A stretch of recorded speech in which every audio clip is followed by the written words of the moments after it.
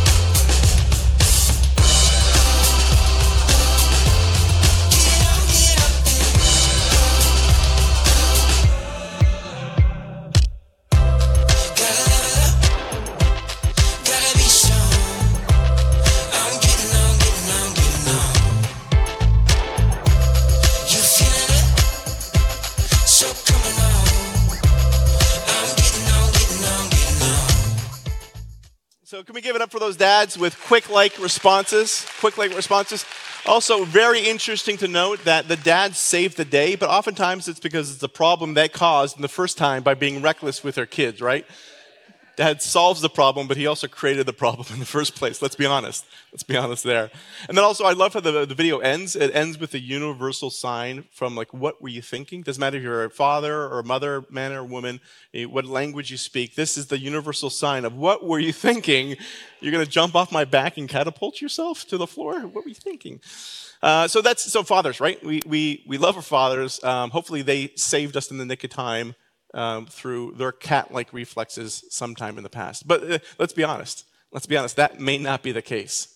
There's probably a lot of emotion in this room right now, right? Because some of us are able to laugh and have a good time. Some of us had a good or maybe even just a neutral relationship with our Father. And so we're excited for this message. We're excited for the service. We're excited for the whole day.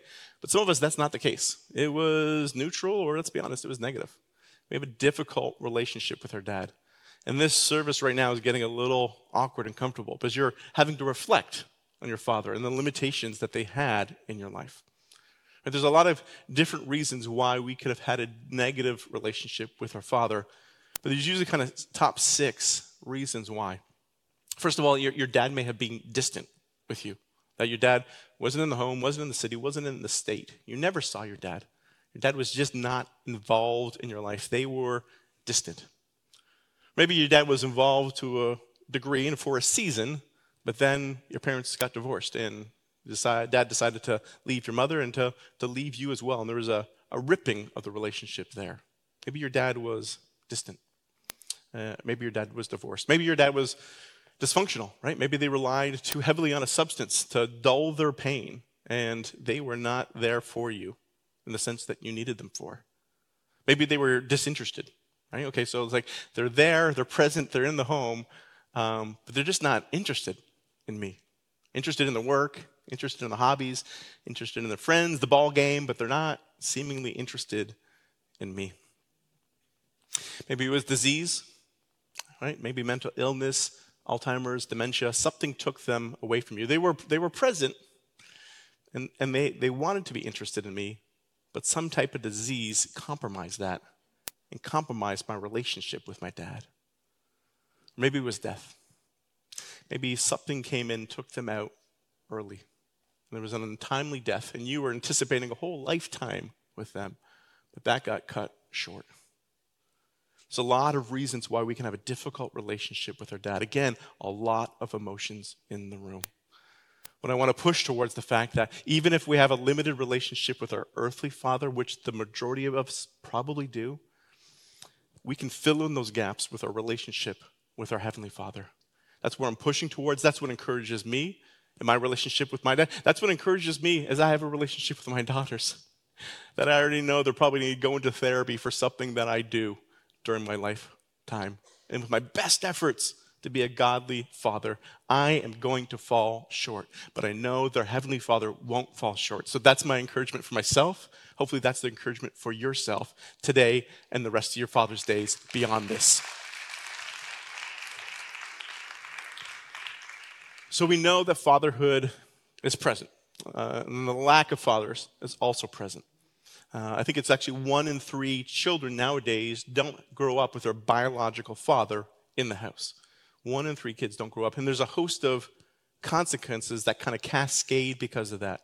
And these are all statistics. None of us are a statistic, but these are some shocking statistics when a child doesn't have their father in the household. 5 times more likely these children to commit suicide. 10 times more likely to have a substance abuse problem. 20 times more likely to have a behavioral dysfunction, and 30 times more likely to run away from home at some point. That's what happens. These are the consequences when we lack fathers in our home. So how do we respond? This isn't just a message in which we talk about all the problems. No, we're here to talk about solutions. How do we respond? Well, how does Jesus respond? How does Jesus respond? It's interesting, if you look at the Old Testament, a lot of books in the Old Testament, the majority of the Bible, about 2/3, is in the Old Testament. In that big chunk of the Bible, God is only referenced as the Father 13 times. Only 13 times. Jesus comes on the scene and Jesus changes everything. Jesus says, I need to change your perspective of who God is. I need to reorient you to who he is in your relationship to them.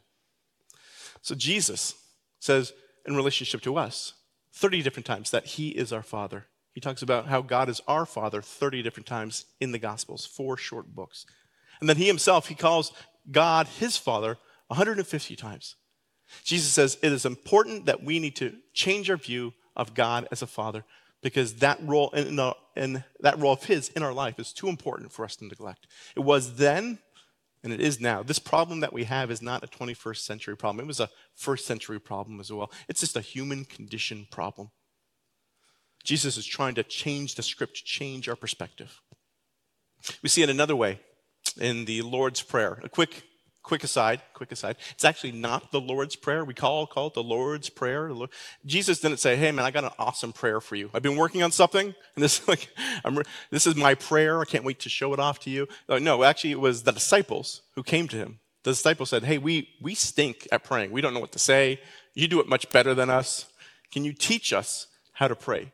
So it's actually not the Lord's Prayer. It's more the disciples' prayer. But regardless, how does the Lord's/disciples' prayer start? Does it start with our Creator who art in heaven, our Redeemer who art in heaven, our Savior who art in heaven? No, I see a bunch of you nodding your heads. No, that's not how it begins. If you know how it begins, join in with me. It begins with our who art in heaven. Jesus says, if you're going to address God, and there's one way that you're going to address him, and one title that you're going to give him, and one relational attribute you're going to give him. It's not Creator, it's not Redeemer, it's not Savior, it's Father. If there's one thing that you need to talk to him as, and you start this conversation, start with it as Father.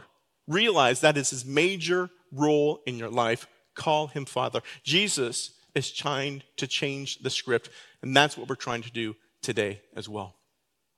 Normally in our services, we'll look at passages, right? We'll pull up God's word, look at that, explore truth back then, kind of what it meant to that ancient context, and then what does it mean to us today, and then how do we respond to it? Normally our starting point for most messages is passages. Today we're going to change that up. We're not going to start with passages. We're going to start with photos. It's Father's Day. My dad, I got 2 girls. It's a proud dad moment for me. I'm going to be showcasing photos of my daughters and lessons that I learned, and then how they point us towards God. So that's the journey that we're on this morning. And now I'll call this out as well. I only have 10 years of experience, just a decade of being a father. I know some of you in the room have double or quadruple that experience, and you've learned a lot more about who the Father is. I would love to talk with you after the service and learn from you. But until then, God has taught me a couple things about who he is as a father, and I can't wait to showcase them with you this morning. The first thing I want to talk about is a story of my daughters when I would throw them up into the air. I would love throwing my daughters up into the air. You probably see a photo of my youngest right here, Scarlett, and I'm tossing her as high as I could get her. It's actually better when they're little because I can get them, I think that's maybe 5 feet up. I can get them when they're little, 6, 7, 8, and get them really high into the sky. I can see all the mothers right now kind of squirming in the room saying, that's too high.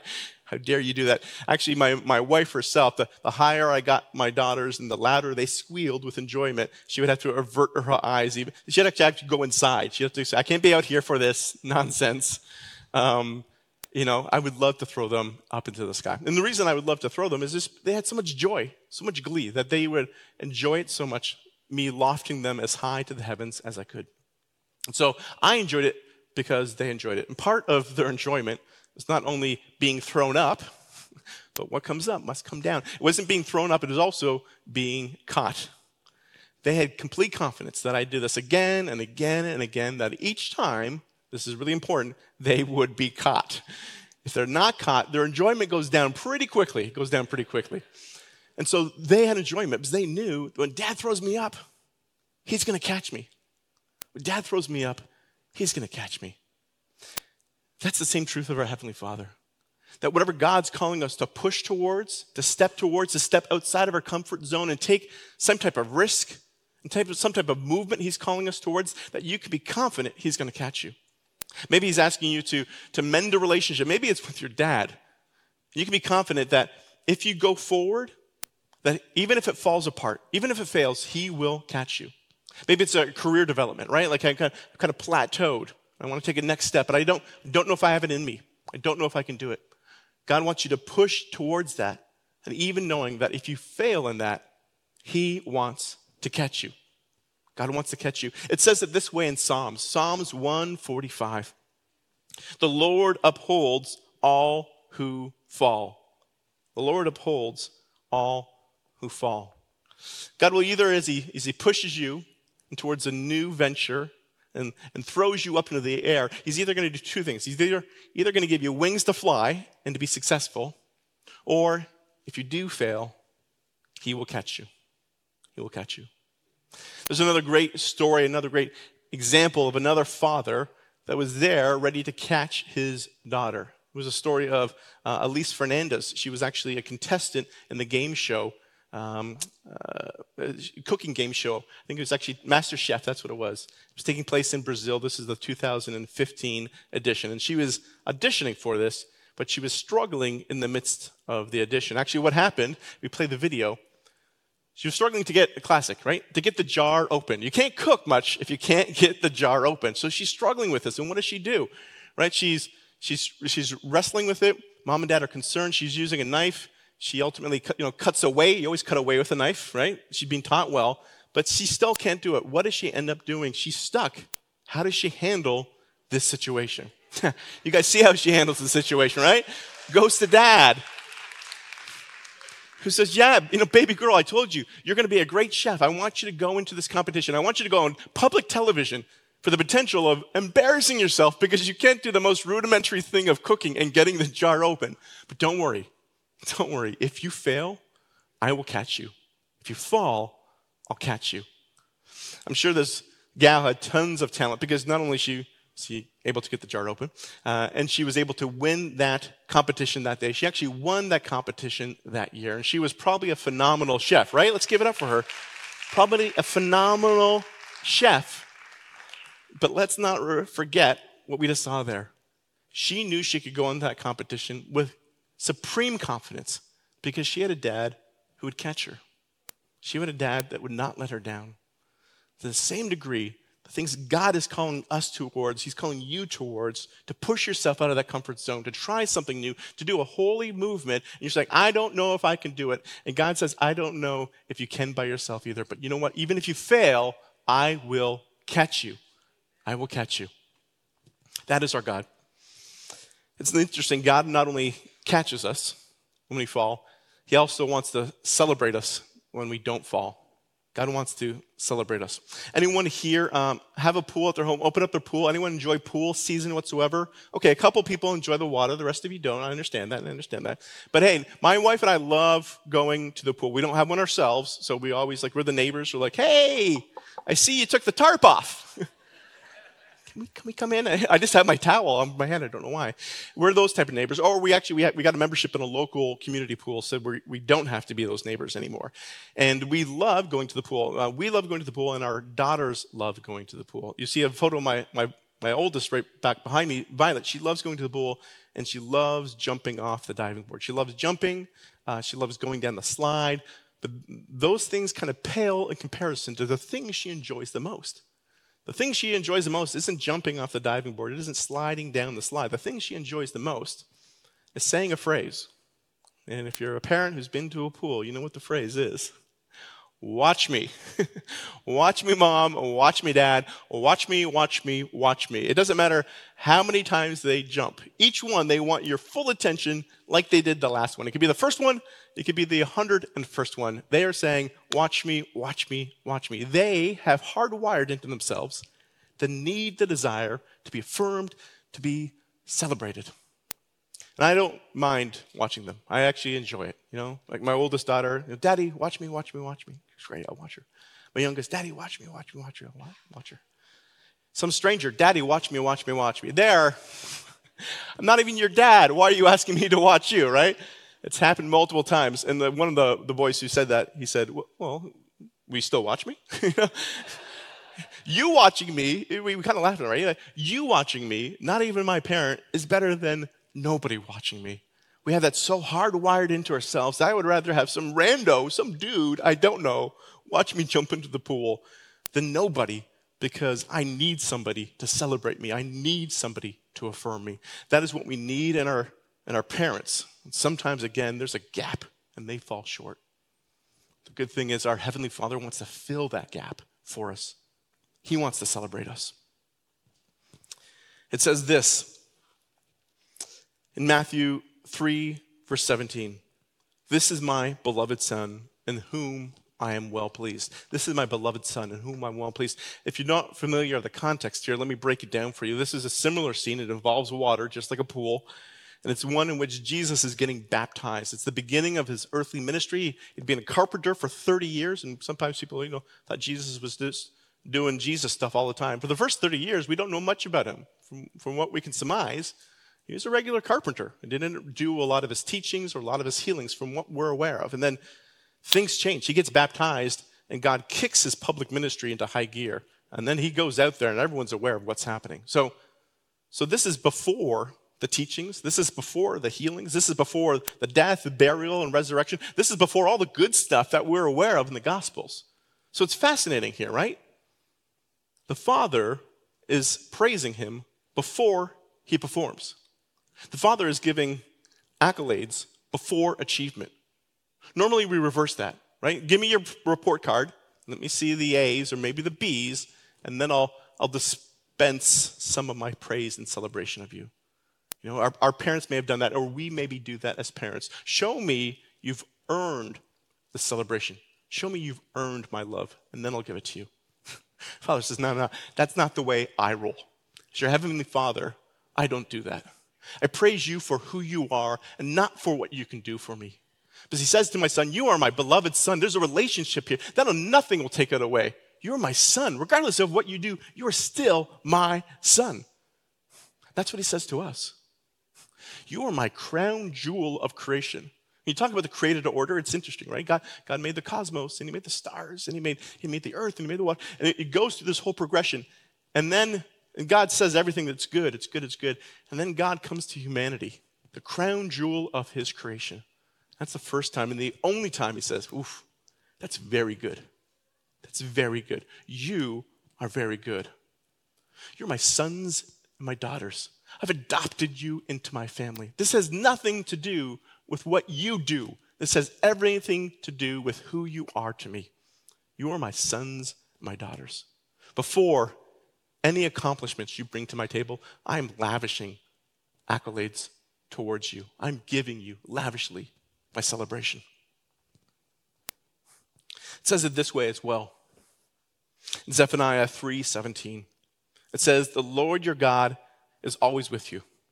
He celebrates and sings because of you. God sings because of you. Were you aware that God sings? I was not aware that God sings till stumbling upon this verse. I know God does a lot of things. Wasn't aware he sings. He sings because of us. I sing as well. I don't sing in tune, so that's why you never see me on the stage. I keep asking Russ to incorporate me into the team. He's yet to do that. There's a good reason for it. But I sing, even though it's not in tune. I sing when I'm happy. I'm not even aware of this. My wife tells me about it, and she can tell if I'm in a good mood. So how do you know if I'm in a good mood? And she says, because you're singing. It's not even something like voluntarily I do or I think of doing. I just kind of start singing some random things when I'm happy. To the same degree, you bring such joy to God that he can't help but singing over you. He wants to sing over you. He wants to celebrate you. That is who our Heavenly Father is. If you did not receive celebration from your earthly father, allow your Heavenly Father to step in that gap. Allow him to celebrate you. God wants to celebrate us. He also wants to pursue us. God also wants to pursue us. I don't entirely know why, but one of my daughter's favorite games is playing hide and go seek. They love playing hide and go seek. And you see a photo of them back here. And I think that's Violet and that's, you know what, my wife is going to have to tell me because they look alike at this face. But these are my two daughters. I think that's Scarlett. Don't hold me to the record. We'll edit this video if we need to. These are my two daughters, and they love playing hide and go seek. They would do this all the time. And they kind of the riskier the location, the more intrigued they were by it. So in our home, kind of boring, right? We've done it all the time. But if we go to a neighbor's home or a friend's home, that gets a little more exciting. Or maybe we go and do this at a public place. Maybe it's like in a grocery store. Even a little more exciting here. We hide and seek in the grocery store. Let's see how that goes. Can I fit into the freezer? I don't know. Let's find out. It gets even more exciting. I pretty much let them do this anywhere, as long as it's safe. The one time I had to draw the line is when we were in a funeral home, and they said, can we play hide and seek? I was like, no, we cannot play hide and seek. Daddy has some boundaries here. And we're going to draw the line. I know where the line is. I found it. It's right here. We're not going to play hide and go seek here. And so they love playing hide and go seek. And one of the favorite places is doing it in the school. Because they'll go, when we go to the schools, they will open up the lockers, find one that's empty, then kind of cram themselves in there and shut the door, and then wait for me to find them. And I've actually had to put parameters on this game. Like the first time we played it, it's like, just go into the school. It took me like 30 minutes to find them because they went way too far. So it's like, okay, you can hide in this hallway and no other hallways can you hide in. And so they love the game. They love it for the sense of suspense. Am I going to be found? And they also love it for the confidence that they will be found. They will be found because they know that I am ultimately going to pursue them. I'm not going to leave them in the lockers. It may take me a while, but I will pursue them and I will find them. To the same degree, God our Father wants to pursue us. He wants to pursue us. There's a great story in Luke 15 where we see this play itself out. Jesus is telling the story about a shepherd, and the shepherd has lost one of his sheep. You probably know the story. If you don't, let me give a quick recap. There's 100 sheep, and the shepherd has lost just one. Just one. So how does the shepherd respond to this situation of losing one of their sheep?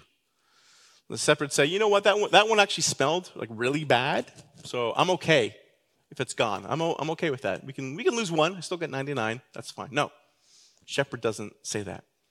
Does the shepherd say, you know what, that I was talking to that sheep again and again and again, and it never listened to me, so it kind of got what it deserved.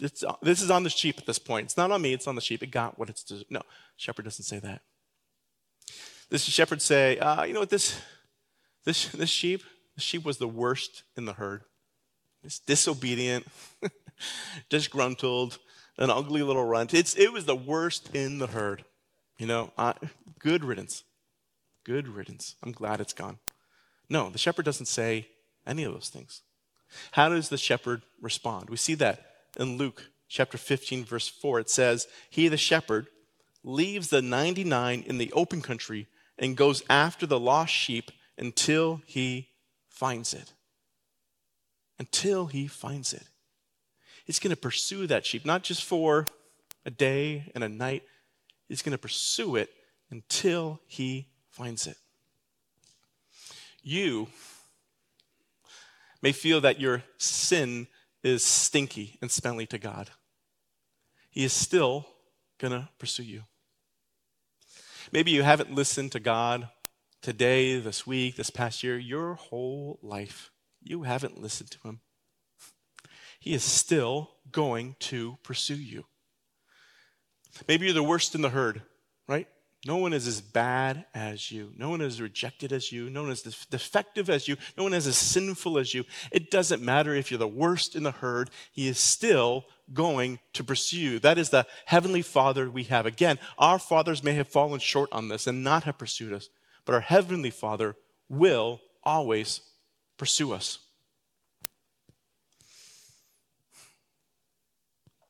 I like to read a story to my daughters. It's called The Runaway Bunny. It's one of my favorite stories, and they love it as well, but I also love it and get deeply impacted by it. And it does a great job of illustrating this point, that God is always going to pursue us. It goes like this. Once there was a little bunny who wanted to run away. So he said to his mother, I am running away. If you run away, said his mother, I will run after you, for you are my little bunny. If you run after me, said the little bunny, I will be a bird and fly away from you. If you become a bird and fly away from me, said his mother, I will be a tree that you can come home to. If you become a tree, said the little bunny, I will become a sailboat, and I will sail far from you. If you become a sailboat and sail away from me, said his mother, I will become the wind and blow you where I want you to go. If you become the wind and blow, said the little bunny, I will join a circus and fly away in a flying trapeze. If you go flying on a flying trapeze, said his mother, I will be a tightrope walker, and I will walk across the air to you. If you become a tightrope walker and walk across the air, said the bunny, I will become a little boy and run into a house. If you become a little boy and run into a house, said the mother, I will become your mother and catch you in my arms and hug you. Shucks, said the bunny. I just might as well stay where I am and be your little bunny. That story points us towards a truth, right? It's a fictitious story about a mother bunny, but it usually makes me cry every time I read it because the mother's going to pursue the little bunny, regardless of what it does, regardless of what it does. As many roadblocks as it tries to put up to the mom, says, I'm going to knock him down, I'm going to knock him down, I'm going to knock him down. You cannot get away from me. You cannot get away from my love. No farther can you run. Well, you will be able to outmatch me. I will be able to run and catch up to you regardless of what you do. The Psalms says the same thing in very poetic language. The Psalm echoes this. It says, I can never escape from your spirit. I can never get away from your presence. If I go up to the heavens, you, God, are there. If I go down to the grave, you are there. If I ride the wings of the morning, if I dwell on the farthest oceans, even there your hand will guide me and your strength will support me. I can ask the darkness to hide me and light around me to become night. But even in darkness, I cannot hide from you. God has pursued you. God is right now this morning pursuing you. And God will continue to pursue you. There's nothing you can do to stop his pursuit. The only question is, are you going to pause and let him catch up to you? God pursues us. God also will forgive us. God will forgive us.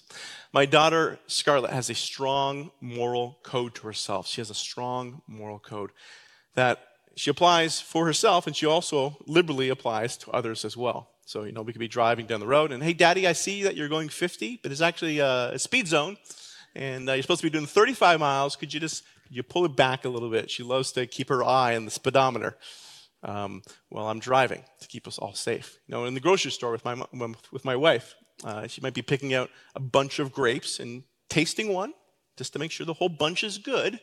Mommy, did you pay for that grape? Did you? Do we need to weigh another one when we come to the scale? How do we rectify this, Mommy? Right? You've broken the moral code. This is not good. I see this, I sense it. There's a disturbance here. So she applies it to other people. She also applies it to herself just as liberally. And so we saw this when she was young, but she would put herself in a self-imposed timeout. You see a photo of her here putting herself in a self-imposed timeout, which was adorable. First of all, you'd be like walking around the house and then you just see her sitting back there in a little timeout. But it was also completely intriguing, right? Adorable, but intriguing. What has she done, right? What did she break? How did she, annoy her sister? What has happened? We will find out. The fun thing about this, the self-imposed timeout is for the record, I know you're judging me right now. For the record, you see a number of bars in front of her. And this is actually in our dining room. The stairwell was right there, so you see the handrail up. And it gives the aesthetic of prison. Now, again, for the record, we as parents did not choose the location. Our daughters chose that location for the timeout, and they went there. Now, we never corrected it. We let it work in our favor, but they would go there and put themselves in a self-imposed timeout. And whenever she did go into that timeout, we would always come to her and say, hey, what have you done? What's wrong? And then how can we fix it and how can we forgive you? That's always how we would respond. And that's how our Heavenly Father responds to us during our timeouts when we've done wrong. He wants to come and he wants to fix it and he wants to forgive you. It says this in Isaiah 43:25. I am he who blots out your transgressions and remembers your sin no more. Remembers your sin no more. It's fascinating. I do not understand this. How can a omniscient and all-knowing God forget? I don't understand. But he says that. I will forgive and I will forget, right? Normally it's not the case when we talk, I'll forgive, but I'm never going to forget. It's actually JFK said, forgive your enemies, but remember their names. Forgive your enemies, remember your names. So I've forgiven what you've done, but I know who you are, and I have my eyes on you, so if you come and do it again, I can see you coming. Or before you come at me, I'm going to do it towards you. I know who you are. I'm not forgetting your name. God says, no, I'm going to forgive. And in fact, I want to forget as well. The reason he forgets what we've done because he knows he needs to forgive us again and again and again. So he's going to forget again and again, and he's going to give us that same grace that he gave us the first time we came to him, when we come to him the 1,000th time. And say, God, I still need your forgiveness. And he say, here it is again. Here it is again. Here it is again. That's all he says to us. Here it is again when he comes towards us and we come towards him. Whenever our daughters have a problem or something going on in their lives and they need help, one of the things my wife and I try to do is we try to get down physically on their level and kind of see them eye to eye when they bring a hurt or a wound or something that we need to fix. And after getting on their eye level, we try to let them know that, hey, we're here to help you fix this. Whatever's broken, whatever's wrong, whatever you've done wrong, we want to help you fix it. But let's be honest, sometimes we can't fix it. You know what? Hey, you cut your bangs off, I can't glue them back. That was your choice. I can't fix that. But I can forgive you. I can forgive you for that. We try to meet them eye to eye. And this posture here, which we try to do in our limited ways as parents, to limited ways to do as a dad, that's the same posture that our Heavenly Father takes. That he gets down here on his knees and he wants to encounter you face to face, eye to eye. I can say that with confidence because he did it. He left heaven. He left his eternal realm. He left his throne. And he says, I'm going to send my son. And he's going to come on down and he's going to get on your level and look you in the eyes. So that you're able to come to him and bring your problems. And to the best ability, he's going to fix them. And even when he can't fix them, he's going to say, I still forgive them. This is the posture our Heavenly Father takes. This is the posture we should take as parents, but sometimes we fall short. Even when we fall short, he takes this posture with us, saying, come to me. Bring me your limitations. Bring me your wounds. Bring me your baggage. Bring all the stuff you need fixed to the best ability I can to fix it. And even when I can't, I will forgive. I'll forgive. That's the posture of our Father, down on a knee, waiting to heal us. But here's the deal. He can't heal until we deal. God is not going to force his healing upon us. He gives all of us free will. So he will never force healing upon you. He is waiting for you to deal with yourself, to stop all the ways that you try to fix the problem yourself, right? No more numbing, no more running, no more hiding, no more lying. No more numbing. No, whatever the problems you face in your life, the sins and shortcomings you have, it's easy to numb those. Substances, entertainment, you name it, just to numb the problems of the world. God says, stop. Stop numbing that stuff.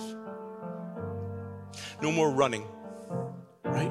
Maybe if I just try to outpace my problems, stay one step ahead of them, then they'll never actually catch up to me. God says, isn't that exhausting? Don't you want to stop running from your problems? Aren't you worn out? If you deal with that, I can heal that. No more hiding, right? Maybe we're not numbing or maybe not running, but we're hiding. We're hiding from a relationship with our Father, saying, I don't want to encounter you. I don't want to encounter other people that love me and will help me on this journey. We're willing to stop hiding. Are we willing to stop lying? Right? That I have it under control. Whatever the it is, you probably don't have it under control. We don't have it under control. Are we willing to deal with our issues so God can heal our issues? I said at the beginning, this might be a difficult day for you. This might be a hard day for a lot of us, right? This may be a difficult message, a difficult service, a difficult day. Maybe every Father's Day is a difficult day. And it feels like all we've been doing is kind of picking at a scab for the last 30 minutes. And you just want to let it fester and just stop picking at it. I'm here to tell you that you may have had a dysfunctional dad, a disinterested dad, a distant dad. You may have had a host of problems with your dad. Your dad may have been all those things wrapped together. Do not let the limitation of your healing be hinged towards your earthly father. Hinge your healing towards your heavenly Father. He wants to be present. He wants to be interested. He wants to pursue you, wants to celebrate, wants to pursue, wants to forgive you, wants to do all those things. But we need to first yield ourselves to that before he can do any of that. I know this to be true because it says this about God to be true.